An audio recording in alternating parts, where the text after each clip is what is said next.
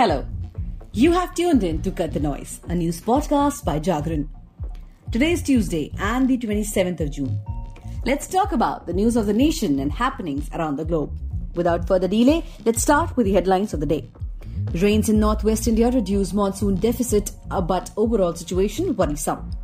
PM to visit MP on Tuesday, flag of 5 Vande Bharat trains launch National Sickle Cell Anaemia Elimination Mission. Situation from Kashmir to Kerala makes it a must to retain sedition law, says law panel chief. Pak passes law that paves way for exiled ex-PM Nawaz Sharif's return. Vladimir Putin's authority not weakened by Wagner mutiny, says Kremlin. Tomatoes touch rupees 100 as prices of vegetables, fruits shoot up on delayed rains. Rohit Sharma reacts as ICC announces ODI World Cup 2023 schedule. Now dig into the more info. But yes, crisp. So from the national news section, nearly 2 weeks of relatively good rainfall over many parts of the country has significantly reduced the monsoon deficit for June. But as of now, Northwest India is the only region that has received better than expected rainfall.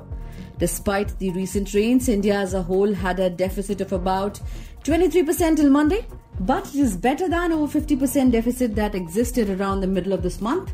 Initially, it was rains brought by Cyclone Biparjoy over Gujarat and Rajasthan that helped in improving the situation a bit, and in the last 1 week, rains over most of northwest India has resulted in bridging the deficit.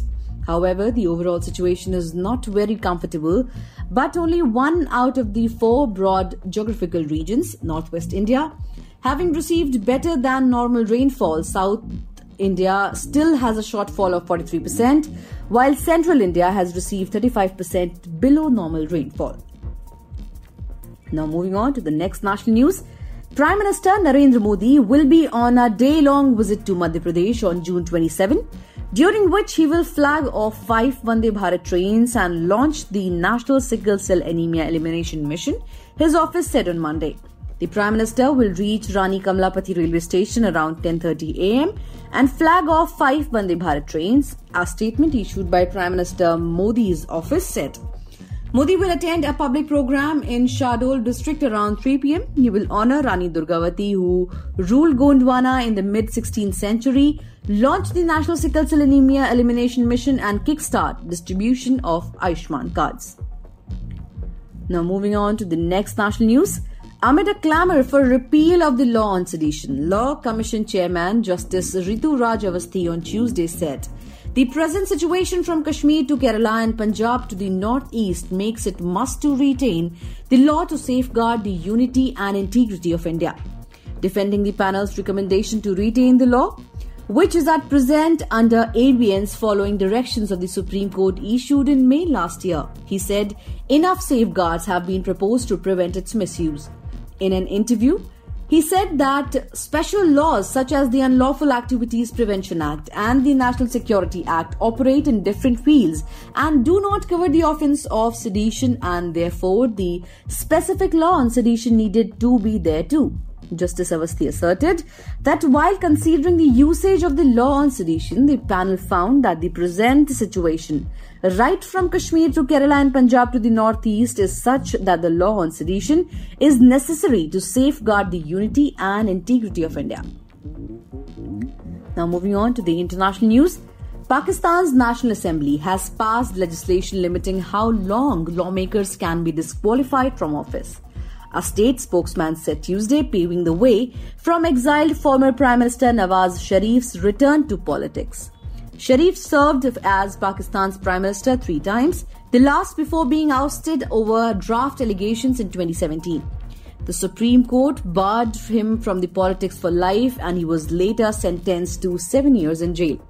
In 2019, he was granted medical bail and flew to Britain, where he has remained ever since, continuing to steer the family-run Pakistan Muslim League Nawaz party from behind the scenes. His brother Shahbaz Sharif became Prime Minister last year, and the country is due to hold fresh general elections no later than October. Now moving on to the next international news. The Kremlin on Tuesday said Russian President Vladimir Putin's authority had not been weakened by an armed mutiny launched last week by the Wagner mercenary group aimed at Russia's military leadership.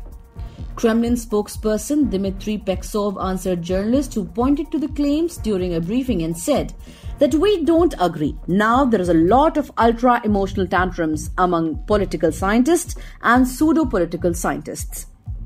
Now moving on to the business news. A kilogram of tomatoes on Swiggy Instamart costs rupees 89 and about 84 on Big Basket. In some markets, it has breached the rupees 100 mark. Tomato prices have spiked in the last few days along with that of other key vegetables and fruits. All India daily average prices of some vegetables are rising, with tomatoes retailing at rupees 41.2 on June 26, a 70.6% rise from a month ago, according to a daily data by the Department of Consumer Affairs. Prices of other key vegetables, including potatoes and onions, were also 6.3% and 8.4% higher, respectively, from a month ago. Now, news from the sports section. Indian skipper Rohit Sharma is expecting the upcoming ODI World Cup in the country to be a highly competitive affair since the game has become faster. 2020 cricket, the slam bang version of the game, has impacted all formats, including the traditional 5-day games, where the batters are not averse to going for their strokes from the world go. India will aim for their third title and the second at home when they begin their campaign against 5-time champions Australia in Chennai on October 8. India play all their 9 league matches at different venues, including Kolkata, Mumbai, New Delhi, Lucknow and Bangalore. So dear listeners, that's all for today in Cut the Noise. Here in Jagran Podcast, we cut the clutter, cut the noise and deliver you news, which is actually news. Stay tuned.